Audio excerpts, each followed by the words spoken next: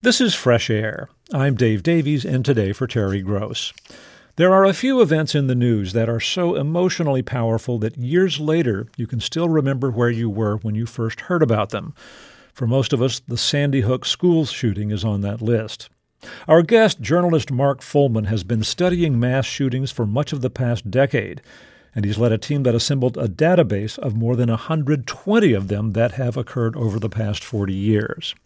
His new book is about efforts underway to stop such tragedies before they occur, by studying the psychology and behavior of mass shooters, looking for those patterns at schools and workplaces, and intervening to get troubled people help before they turn to violence.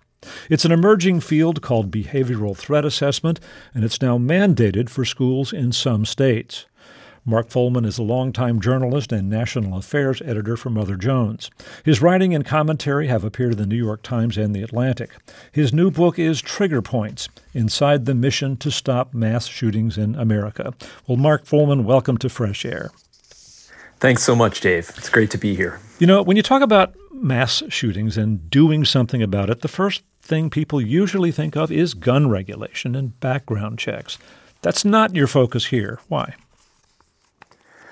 Well, that's a debate and a battle we've had for a long time in our country. And I think that most people understand that making progress in that terrain has been really difficult. We have this kind of patchwork regulatory system throughout the country. In some places it's tighter, in other places gun regulations are much looser, and we have an enormous amount of guns. So when I began digging into the problem of mass shootings almost a decade ago now, I quickly began to wonder about other ways to think about the problem. That, for me, became an imperative because the gun debate just seemed so stuck. And I just felt that there had to be more that we could do to address this issue of mass shootings. You know, all of us remember some of the mass shootings, Columbine, Sandy Hook, and others. But it struck me when I read your book how many mass shootings there had been in the United States that I had no memory of, that, places in mid-sized cities and towns across the country where someone at a school or workplace killed 5 people and wounded a dozen others. I mean, you began developing a database on mass shootings. Why did you undertake that project?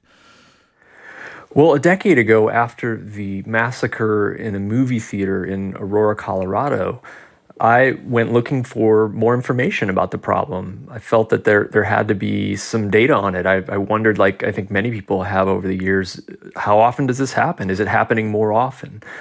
And I was really startled to find that there was almost nothing publicly available. And that really prompted the project of beginning to collect data on this issue and trying to study it. And there were some real challenges with that. It's hard to define a mass shooting. There's considerable debate about what that is. And it's a complex problem. So there was really an interesting opportunity there to begin to understand the problem better. And I quickly discovered that there were a lot of things that we were misunderstanding about the problem as well. So you write in the book about how different experts over time, over the past few decades, have developed this notion of assessing behavior of mass shootings and trying to figure out what might be predicted and what you can do about it. And it's interesting that you write one thing that they discovered as their research deepened was that there are a lot of popular myths about people who engage in mass shootings, things that come out in media accounts that just aren't true. What are some of them? One of them is the idea that these attacks come out of nowhere, that no one can see them coming, that they kind of just burst forth. That's just wrong. There's in every one of these cases always a trail of warning signs, of behavioral warning signs and circumstances that the field was studying over the years. And that's because this is planned violence. So we often hear this theme, too, of the idea that mass shooters are people who just snap. That's a question that's asked in the aftermath of these attacks. What made the guy snap? As if this was an impulsive act. But that's not the case. These are crimes that are planned out over time and developed through a process of thinking. This relates also to another myth that we have about the problem, which is that it's all a problem of mental illness. The role of mental health in mass shootings is widely misunderstood. I think that the general public views mass shooters as people who are totally crazy, insane. It fits with the idea of snapping. as if these people are totally detached from reality. But there is actually a very rational thought process in a lot of these cases that goes into developing the idea of planning violence and preparing for it and then carrying it out. Right, which is not to say that people who do this don't have mental health issues, but they may be depressed or anxious as opposed to psychotic, right? Exactly. No one who commits a mass shooting is mentally healthy. These are people with deep problems and often with mental health problems, and in some cases mental illness. But even in the cases where there is clinically diagnosable mental illness, that's rarely a primary cause. That's not what's causing a person to go commit an attack. And what the field of behavioral threat assessment does is look much more broadly at a person's circumstances and behaviors. It's a process that leads up to an attack. Those are the patterns that the field has studied over decades to identify patterns of warning signs which provide an opportunity to intervene. So you want to kind of just give us the basics of threat assessment and how it leads to an intervention? So most cases begin with an ordinary person sounding the alarm. It's effectively a tip to people who are in a position to do something about it on a threat assessment team. A coworker in a workplace setting, or a peer, a classmate, or a teacher in a school setting, noticing things in a person that are disturbing or worrisome, and maybe not understanding what it is, but having a feeling that something is wrong and speaking up about it, reaching out. That's how most threat cases in this field begin. And what a threat assessment team will do at that point is begin to look into the person's situation and gather information, primarily by talking to people around that person, conducting interviews, looking at other information about them in terms of records that are lawfully available, if there's any kind of history of problems there in a school setting or in a work setting or otherwise. Social media, I'm guessing? Social media certainly figures in, and more so, I think, for obvious reasons. Teams will often look at a social media trail or activity of a person as part of getting a holistic picture of what's going on with that person. And that allows them to do two things. First, to evaluate what the level of danger may be. Is this a person who is thinking about violence, who's focused on violence, who is perhaps planning and taking steps to prepare for it? Does this person have access to a weapon? These are all questions that they'll ask to evaluate. And then also looking at this set of information for thinking about what is the best way to intervene, to step in and try to help this person. And that's a key principle of this work as well. The intervention is ideally intended to be constructive. You're trying to get in the way of the problem before it occurs, right? It's prevention. So the field has also learned that that's, in many cases, the most effective way to deal with somebody who is perhaps going down what the field refers to as the pathway to violence. Right. Yeah. So give us a little more of that, a sense of what kind of intervention is helpful. Gather it's not typically an arrest or a stern talking to by an armed policeman. That's right. Instead of responding in a punitive way, kicking someone out of school or firing them from their job or arresting them if there's some kind of criminal behavior, if that's the case, that may be the appropriate action, and that does happen. But often you're talking about situations where the person of concern has not committed any crime. They maybe haven't even broken any kind of policy. And yet they're stirring anxiety or fear in people around them. And so what this method seeks to do is to step in and one, try to get a better handle on what the problem is going on with the person. What's the root concern or grievance? Often these are people who have deep grievances that they are having trouble letting go of, and they're seeking a way out of a problem that they feel stuck in. The constructive interventions may be counseling, support for education in a school setting, employment support, social services, these kinds of measures that are really intended to help a person improve their situation and thereby steer them away from thinking about potential violence. Right. Obviously, if someone is coming to school armed and ready, it's a different kind of response. But the idea is catch it early and help that person turn a corner. That's right. What can the wrong kind of intervention do? How can it backfire? So the case research in this field shows over many years now that often a punitive response to somebody who is raising concern can be ineffective and even counterproductive. It can actually exacerbate the danger. So there are many cases of mass shootings where the subject was given a restraining order or fired from a job or expelled from school.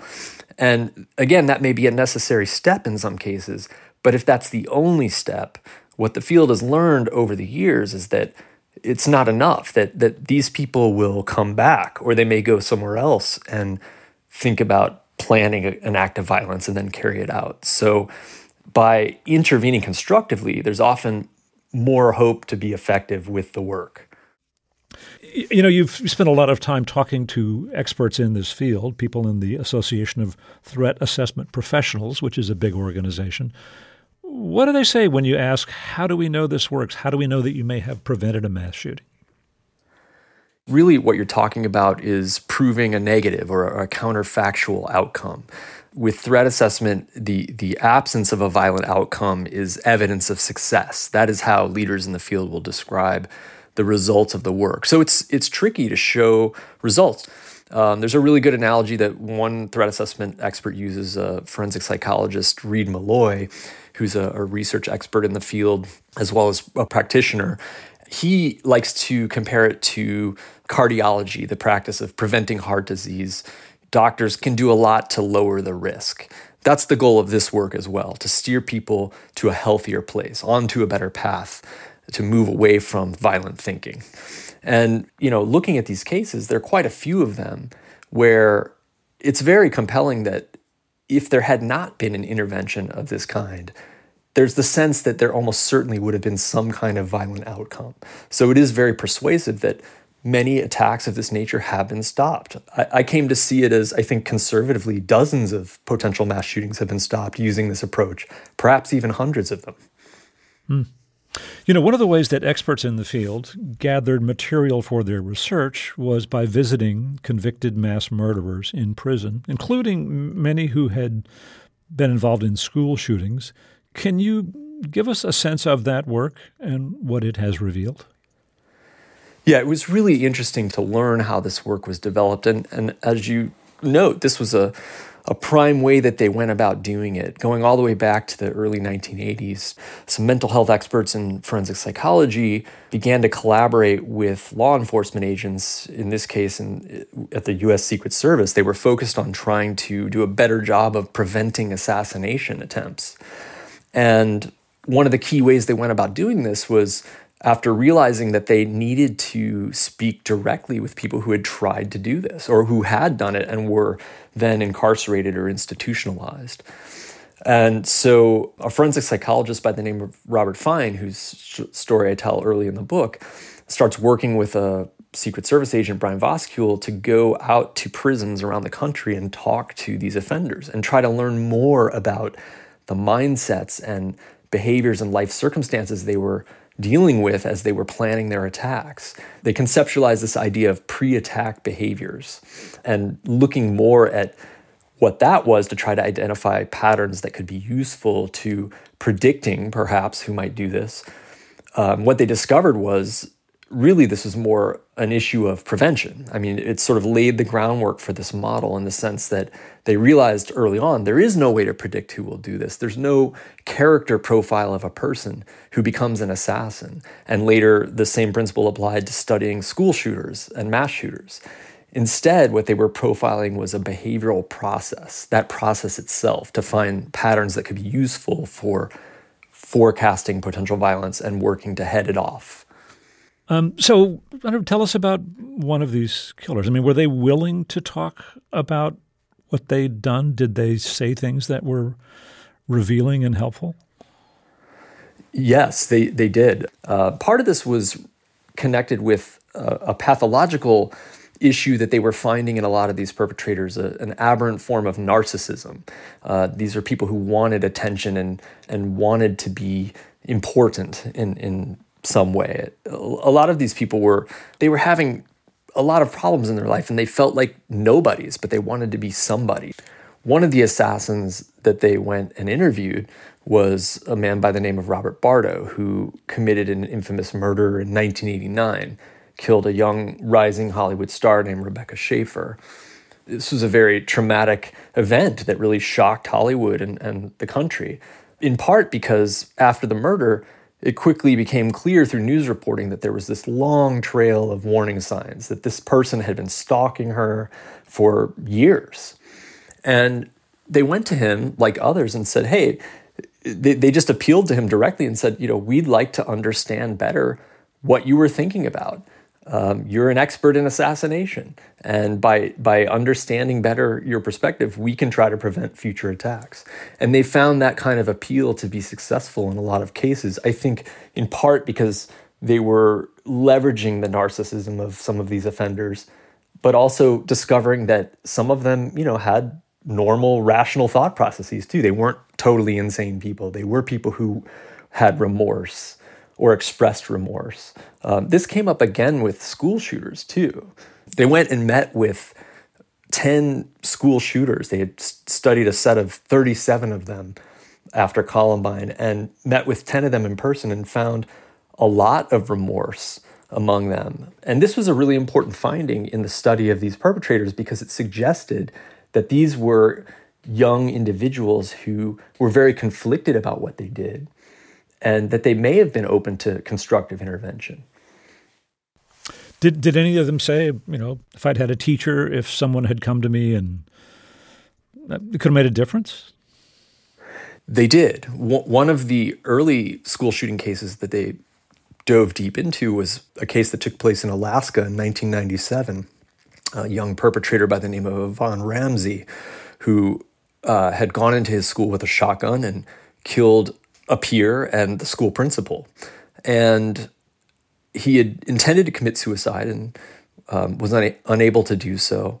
That's often the case with school shootings and mass shootings in general, where the perpetrator is suicidal. These are murder-suicides. He was highly ambivalent about what he was doing. And they found that in interviewing him, that he described how, he had some experience with bullying, and there was a lot of other profound trauma in his home life. He had a very rough domestic situation as well. And he described not having anyone to really tell his problems to or to get the kind of response that he really needed. And this was a pattern that the experts found in a lot of school shooting cases, that these were highly distressed kids suffering from despair and rage who, they needed help. I mean, this is not a justification of what they did. They committed horrible crimes and they were institutionalized or incarcerated for them. But the point here in the research was that they could see that there was a set of circumstances leading up to these attacks where there was opportunity to intervene because these were people who were desperate for help. Yeah, in terms of what people who are engaged in behavioral threat assessment do, one of the things that you look for is evidence that they're communicating threats to others. And it was striking, if I have this right, in the Secret Service review of 37 school shootings, they found that in every case, the shooter had told other students, at least one at the school, about what they were planning. Do I have this right? Yes, this was an astonishing finding, I think, for them, and then for me in digging into it with my own reporting, that there are so many school shootings historically where multiple people around the offender had a sense of what was coming. And that Alaska case is actually a very stark example of it. That perpetrator had told several friends what he intended to do. Some had kind of egged him on and helped him develop a hit list for people he wanted to kill. And the word sort of quickly spread to other students to the point where the morning that he entered the school to commit the attack, a whole bunch of kids had gathered to watch from a mezzanine. He had told some kids to go up there to watch what he was going to do. And not a single student had spoken out to a person in a position of authority. Just an astonishing situation. And that's played out many times since then. The recent case that we just saw at Oxford High School in Michigan, that's a case where we're still learning about what led to it, but there is already evidence that there were peers around that perpetrator who had a strong sense that something was going to happen. There were kids who stayed away from the school. There were kids who commented about what he was doing as it was unfolding. So this is a really remarkable problem, points directly to the question, why aren't people speaking up in that situation? And the answer is complicated. Often there's the sense that the peers may not really take it seriously. They may think that the perpetrator, would-be attacker, is joking, or they may be afraid to speak out or not know where to turn. Let's take another break here. Let me reintroduce you. We're speaking with Mark Follman. He's a national affairs editor for Mother Jones. His new book is Trigger Points: Inside the Mission to Stop Mass Shootings in America. He'll be back to talk more after a short break. Later on, Ken Tucker reviews Bonnie Raitt's new album, her first in 6 years. I'm Dave Davies, and this is Fresh Air. We're speaking with Mother Jones National Affairs editor Mark Follman, who's been studying mass shootings in the United States for much of the past 10 years. His new book is about educators, law enforcement leaders, and mental health professionals who are working to prevent such tragedies by identifying patterns of behavior among past mass shooters and intervening to help people in trouble before they turn to violence. His new book is Trigger Points: Inside the Mission to Stop Mass Shootings in America. Well, Mark Follman, if there's an example of an effort to undertake behavioral threat assessment in a serious way, particularly on the area of school shootings, it's the team in the Salem Kaiser School System in Oregon. Do I have the name right? They have a student threat assessment team. Tell us about it. As part of the work for the book, I was able to go and spend significant time in Salem with the student threat assessment team there, and I was able to spend a considerable amount of time watching them work cases.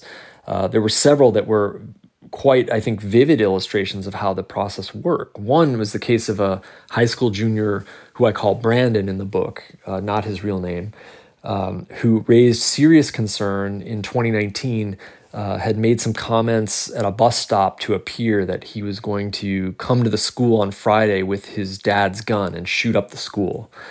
And this was reported by a student who overheard it, and the team started to look into it, and it turned out that Brandon had a history already with the threat assessment team of some similar comments the prior year about school shootings. The students who had overheard that weren't sure if he was joking, but the team also found some other troubling factors now. They noted that he had started to fail out of some classes. He'd quit a club that he was participating in. This kind of personal deterioration that is another area of warning behaviors, warning signs. One counselor on the team became concerned that he was suicidal because he was expressing some things that indicated very low self-esteem. So there was a variety of problems going on in this case, and they moved quickly to intervene. They sent a school resource officer out to his home to interview Brandon and his mom to determine right away whether or not he had access to a firearm. The answer, fortunately, was no. Even though he had said to another kid that he had the code to his father's gun safe, that turned out not to be the situation. But then the question was, how is the team going to manage this kid going forward? And so they used what they call their wraparound strategy, offering him counseling support, some individual educational support, guiding him to some extracurricular activities that spoke to his interests. And I was able to track this case over many months and to see the effect in the way that his behavior began to change, becoming less concerning. And over time, he did fairly well. He went on to his senior year, he graduated, and left the school. And from the perspective of the threat assessment team, was doing fine at that point. So it was one example of several cases I looked at there where you could see in pretty compelling terms, here was a kid who was in serious crisis, who appeared to be planning violence, who was steered away from that through this process. You know, if there's one case where it seems red flags were ignored or at least not acted on, it's the case of the Virginia Tech shooter in 2007, a horrific shooting. You made contact with a survivor of that shooting who had become an activist, and the two of you got access to some documents which detailed what preceded the killing. What did you learn? Yeah, so as part of my research into the Virginia Tech case, which was really a watershed case, both from the perspective of mass shootings in the country historically and also in the development of the field of threat assessment, I met and got to know Christina Anderson, a young woman who was a survivor of that horrific attack. Was in a classroom where 11 classmates and their teacher died. She was severely wounded and survived, and became focused on the field of prevention work and response and recovery, and made that her work. And she and I went and dug into an archive of documents that had been unsealed a decade after the attack in the Library of Virginia, to look more into the case, because from her personal experience and from my knowledge of digging into the case, we had the sense that there was more to the story. The state had mandated a deep investigation of that attack and had concluded that a lot of warning signs were missed, but it was even more extensive and glaring than was publicly known. I mean, there were so many red flags with the perpetrator of that attack, and there were a lot of people within the Virginia Tech community, faculty and local police, who were very concerned about the perpetrator of the attack prior to it happening. But there was a catastrophic lack of information sharing in that case. And Christine and I looked at documents showing even further evidence of his behaviors around the university. There were teachers who were saying that they wouldn't continue their classes if he was allowed to remain. He was engaged in all kinds of harassment behavior and creation of violent writing and content that was really alarming people in the dorm where he lived. And so there were these kind of silos of information of just deep concern about what he was doing that were not shared in any kind of centralized way. And that's what the work of threat assessment is. That's what these teams do, is to gather all that information together in one place and evaluate it and then take steps to intervene. And the tragedy there was even more stark in our view after digging into these documents to see what had been missed there. Let's take another break here. Let me reintroduce you. We are speaking with Mark Follman. He is National Affairs Editor for Mother Jones. His new book is Trigger Points: Inside the Mission to Stop Mass Shootings in America. We'll continue our conversation after this short break. This is Fresh Air. This is Fresh Air, and we're speaking with Mother Jones National Affairs Editor Mark Follman, who studied mass shootings in America. His new book is about efforts to identify people who are at risk of becoming mass killers and intervene to help them before they turn to violence. His new book is called Trigger Points. You know, we talked about this program in the Salem Keizer school system in Oregon, which has a student threat assessment team, which has been pretty effective. There are some times, though, that there are limits to. There's one student who they had worked with, but once he graduated, things took a different turn. You want to share that with us?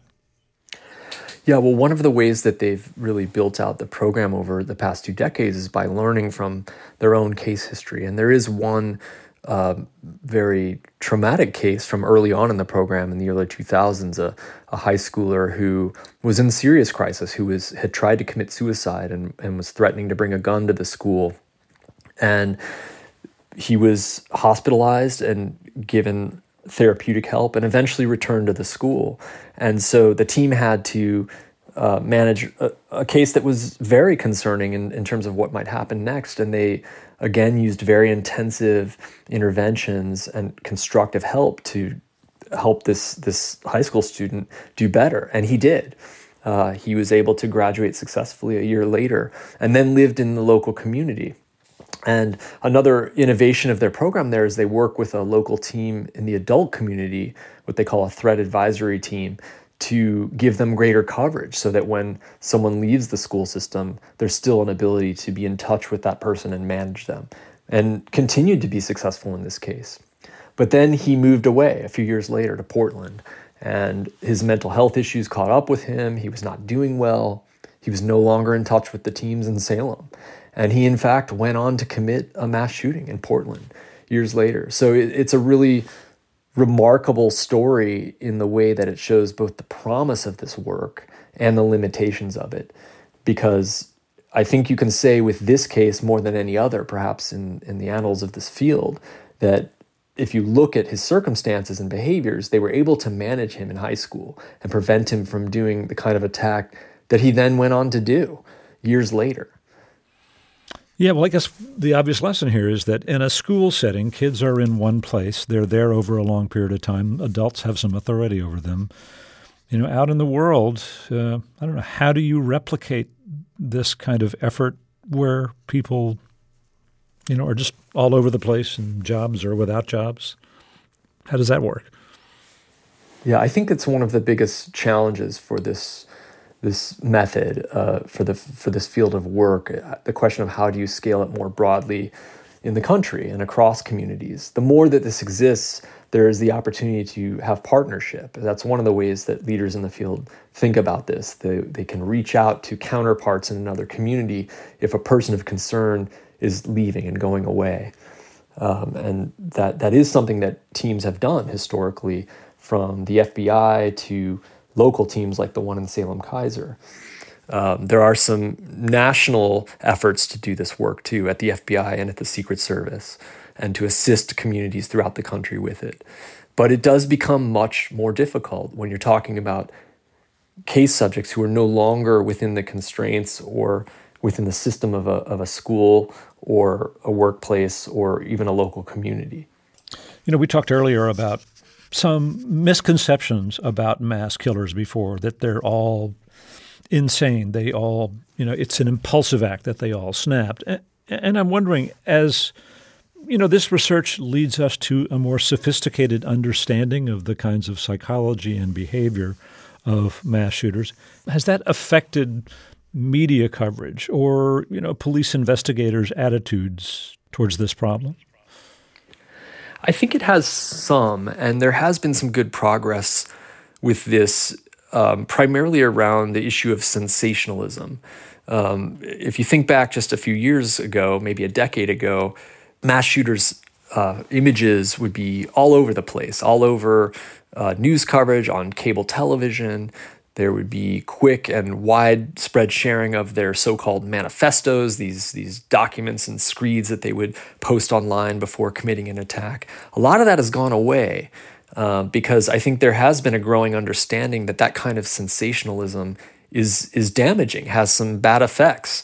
It feeds into the desire of many perpetrators to get sensational media attention, to have notoriety, what's also known as the copycat problem. So there has been improvement with that. I think now there's a different area where we really need to make progress in terms of our kind of broader cultural framing of this problem and the way that we talk about it in the media and the way that public officials address it. The idea that we're so stuck with this problem that nothing ever really changes, or that there's nothing we can really do about it. There's a kind of cultural resignation we have about it that I think is unhelpful. It's almost like, you probably know of the satirical headline from The Onion that we see after these attacks: "No way to prevent this, says the only nation where this regularly happens." It's almost as if we've come to accept that.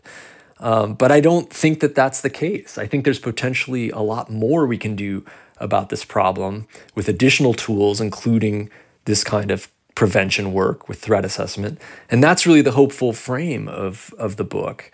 And I think that moving away from this idea that we can't do more as a country to deal with this, that these kinds of attacks are inevitable and will just keep happening, in a certain way that's validating the violence. And people who are thinking about doing attacks like this, I think, are aware of that. You can see it in the case research, in the way that they can expect to get media attention, and in the way that they can justify what they're doing, in the things that they say and write, and in the things that they do. So that's another way in which I think we can really move forward and make real progress on this issue that goes beyond the gun debate. Just within the past month, there have been, some mass shootings. There was the subway shooting in New York, another one in Washington, D.C., where a 23-year-old set up what police called a sniper's nest. I think none of his victims died. That's right. There were 4 people wounded. Yeah. Do these shootings tell us anything? They do, in the sense that as we've seen this recent spate of mass shootings around the country, there are different forms of mass gun violence. But those are cases where, again, these were planned attacks. There's already evidence of an extensive trail of planning and potentially noticeable warning signs in those cases. The accused subway shooter had posted some really disturbing content on YouTube, some videos where he expressed grievances and justifications for violence, drove across the country, went into the subway with gear outfitted for an attack, used smoke grenades. This is a planned attack where there is the potential for people around that person to notice something's wrong. With the DC shooter case, that's a fresh case we know less about, but we do know, based on what he had in the apartment where he opened fire, that there a lot of planning and preparation went into that attack. So we know, at the very least, that these were not spontaneous or impulsive acts of violence, that there was a period of time prior to them where warning signs potentially could have been detected and there was opportunity to intervene before these attacks happened. You've been studying this problem for a decade or more. How optimistic or pessimistic are you about this? I think a sense of optimism led me to write this book, and in learning more about this work, this prevention work, really made me realize that we can make more sense out of this problem. We tend to dismiss these attacks as senseless and inexplicable in terms of the sort of cultural and political framing that we put around them. But that's really not the case, I think, as is evident from this prevention work, that if we study these cases and understand better what leads to them, the human behavior and the people who are doing them, that gives us more knowledge to work with to prevent them. And so I came to see the work of behavioral threat assessment as a potentially very powerful additional tool to help us reduce this problem. A lot of people feel very frustrated and resigned about the political debate we have over firearms in our country. And I have felt that too in my reporting work on this subject for a decade. But for me, the question really became, what more can we do to solve this problem? This can't be the only way at it. And I do think that there is potential to do a lot more work of this kind to help reduce this problem. Well, Mark Fullman, thank you so much for speaking with us. It was a real pleasure. Thanks so much for having me. Mark Fullman is National Affairs Editor for Mother Jones. His new book is Trigger Points: Inside the Mission to Stop Mass Shootings in America. Coming up, Ken Tucker reviews Bonnie Raitt's new album, which has elements of blues, reggae, rock, and funk. This is Fresh Air. Bonnie Raitt has just released her first album in over 6 years. It's called Just Like That, and finds her working in a variety of genres, including the blues, reggae, rock, and funk. In April, Raitt was honored with a Lifetime Achievement Award at the Grammys, but rock critic Ken Tucker says her creative lifetime has been revitalized and extended by this highly eclectic new album.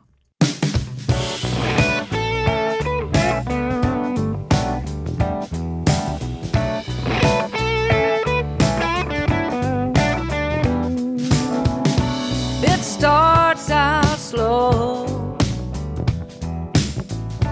Go ahead and go. Pretty soon the melody is like a rainstorm tin roof symphony, but it starts out slow. One thing that strikes you immediately upon listening to this album Just Like That is that this is Bonnie Raitt stretching out, extending the boundaries of her signature sound. Listen to her cover of a Toots and the Maytals song, Love So Strong, a sturdy chunk of reggae that she'd planned to sing as a duet with her friend Toots Hibbert, but he died before that could happen in 2020. In the middle of the song, she takes a slide guitar solo that is fleet and fluid, winding around the beat and the clattering drums of Ricky Fattar. I said my love is so strong, and my mind is unchangeable. My face, you will see that my future's still bright. Oh, bright as the sun in the sky now, honey.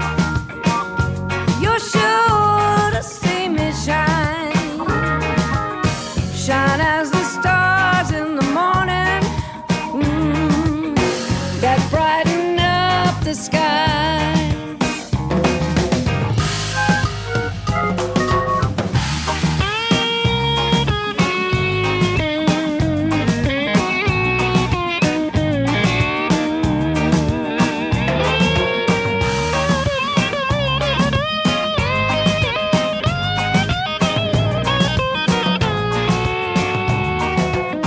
With the exception of the early 90s, when the startling commercial success of her album Nick of Time made her briefly ubiquitous, Raitt has always been more of what they used to call a journeyman than either a cult item or a star.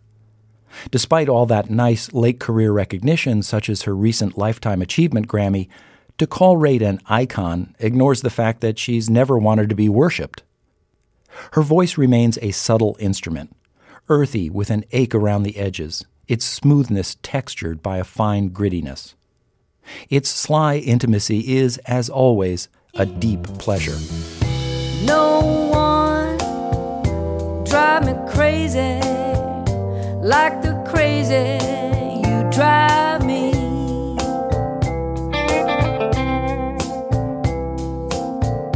Blast off planet Venus. There ain't no use to revive me. And I know just what I want to do, and when I want to do it. Never knew this could feel so bad. I don't know why I waited for the love of me. Something's got a hold of my heart. Raitt takes her sadness about people who've died over the past few years and transfigures that sense of loss into a roiling passion that bursts out as a rocker called Livin' for the Ones. I can barely raise my head off the pillow. Some days I never get out of bed. I start out with the best of intentions and then shuck it instead. Don't think we'll get back how we used to. No use in trying to measure the loss. We better start getting used to it and damn the cost. Go ahead and ask me how I make it through. Only the way I know is keep living for the ones. Raitt wrote the bittersweet lyrics to Livin' for the Ones, and this album is unusual for having 4 songs written by Raitt, who spent most of her career interpreting other writers' songs. She said in recent interviews that she was partially inspired to write after thinking deeply about the death of John Prine in 2020.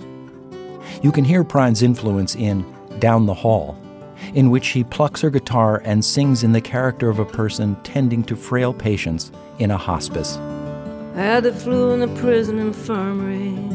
My last day I looked up and saw a man wheeled around the corner, down to skin and bones, that's all. I asked the nurse where he was going. She said, hospice down the hall. He probably won't be in there long. Any day we'll get the call.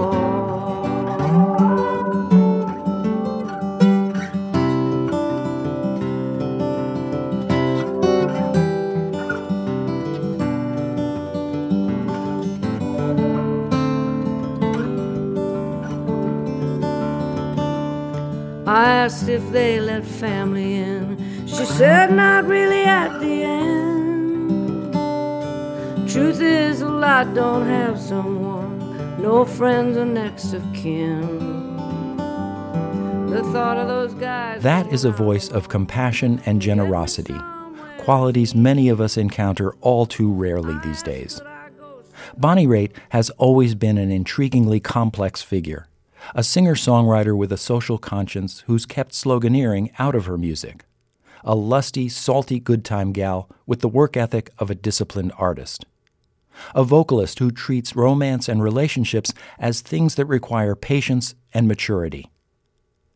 At the age of 72 and 50 years since the release of her first album, she's poured a lifetime of those attributes into this new one. Ken Tucker reviewed Bonnie Raitt's new album called Just Like That. On Monday's show, Terry talks with New York Times reporters Jonathan Martin and Alexander Burns about their new book, This Shall Not Pass. It's already rocked the nation with revelations about the January 6th assault on the Capitol, including the fact that House Republican leader Kevin McCarthy planned to tell President Trump to resign. I hope you can join us. Fresh Air's executive producer is Danny Miller. Our technical director and engineer is Audrey Bentham, with additional engineering this week by Adam Staniszewski.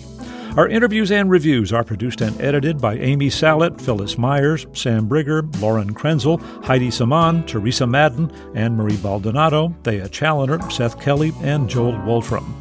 Our digital media producer is Molly Seavey-Nesper. Roberta Shorrock directs the show. For Terry Gross, I'm Dave Davies.